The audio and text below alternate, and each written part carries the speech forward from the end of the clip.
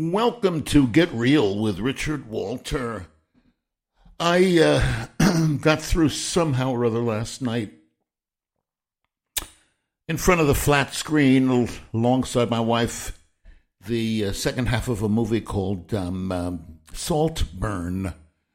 I hate to, I'm always dragging down other artists' work, but this is just the most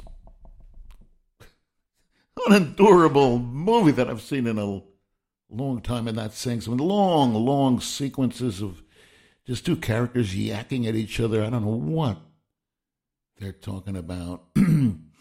As I said in a previous podcast, I'm sure it's also shot in what I call amateur chic. It's all natural, you know.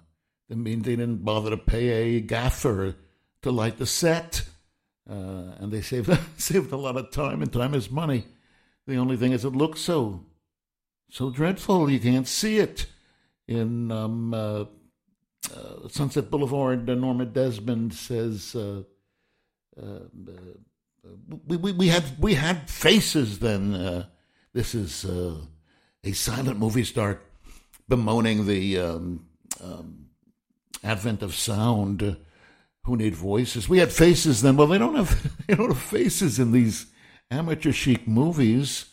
There's like an intentionally lit center of the frame that's not the subject. It's like a lamp or an open window in the hot sky, and the character off way over on the edge of the screen, talking to the edge of the screen in silhouette because of the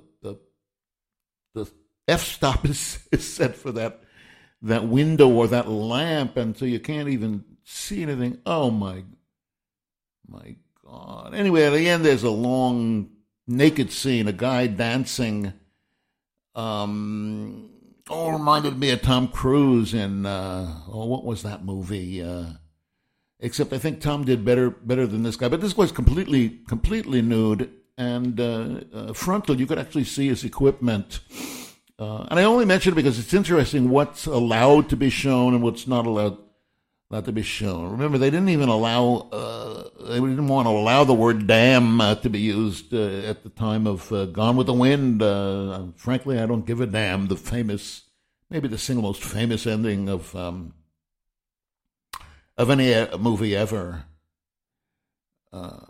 Since I mentioned it, was Gone with the Wind a racist tract? Yes, it was, and it is. I mean, my God, it certainly idealizes and romanticizes the enslavement of peoples, but beyond that, it celebrates the rise of the Ku Klux Klan. Come on. But that doesn't mean it's not a compelling story that we do pay attention to, and I think now we can also think about less enlightened times, and it is a great ending to a movie, and that's why I'm talking about it. I don't give a damn. They didn't even want to let them say damn. It was a big battle. I think I mentioned in a previous podcast the film in which a doctor, Dr. Ehrlich, finds a cure for syphilis. They didn't want to let him use the word syphilis when dialogue was controlled by codes that were not necessarily governmental, but nonetheless enforced one way or another. Grotesque restrictions on what artists could say and what. Now it used to be that and what they could show, and it used to be you could show women's women nudity, women frontal nudity, years and years and years, decades before you could show men's. My theory about that is that a man's world, this was really men were in control of the business, and acted in ways that were unfortunate. There's a male attitude, I think, that the difference between men and women is men have genitalia and women do not. I think I might have mentioned in an earlier podcast a junior high school schoolyard, a vulgar, dirty poem that kids used to recite in my neighborhood in Queens. Anyway, when God made little boys, He made them out of string. He had a little extra, so He left a little thing. When God made little girls, He made them out of lace. He didn't have enough, so He left a little space. You can see how femaledom in that context is being inefficient, unfulfilled, lacking, and to be male is to be oversupplied and abundantly powerful with, endowed is the word they use, don't they? And it's good to see, that retro, really misogynistic view fall by the wayside. And God bless him. Let this guy run through his naked dance, and you can watch his equipment bounce. But it can't be instead of a story. It can't be instead of characters that you care about.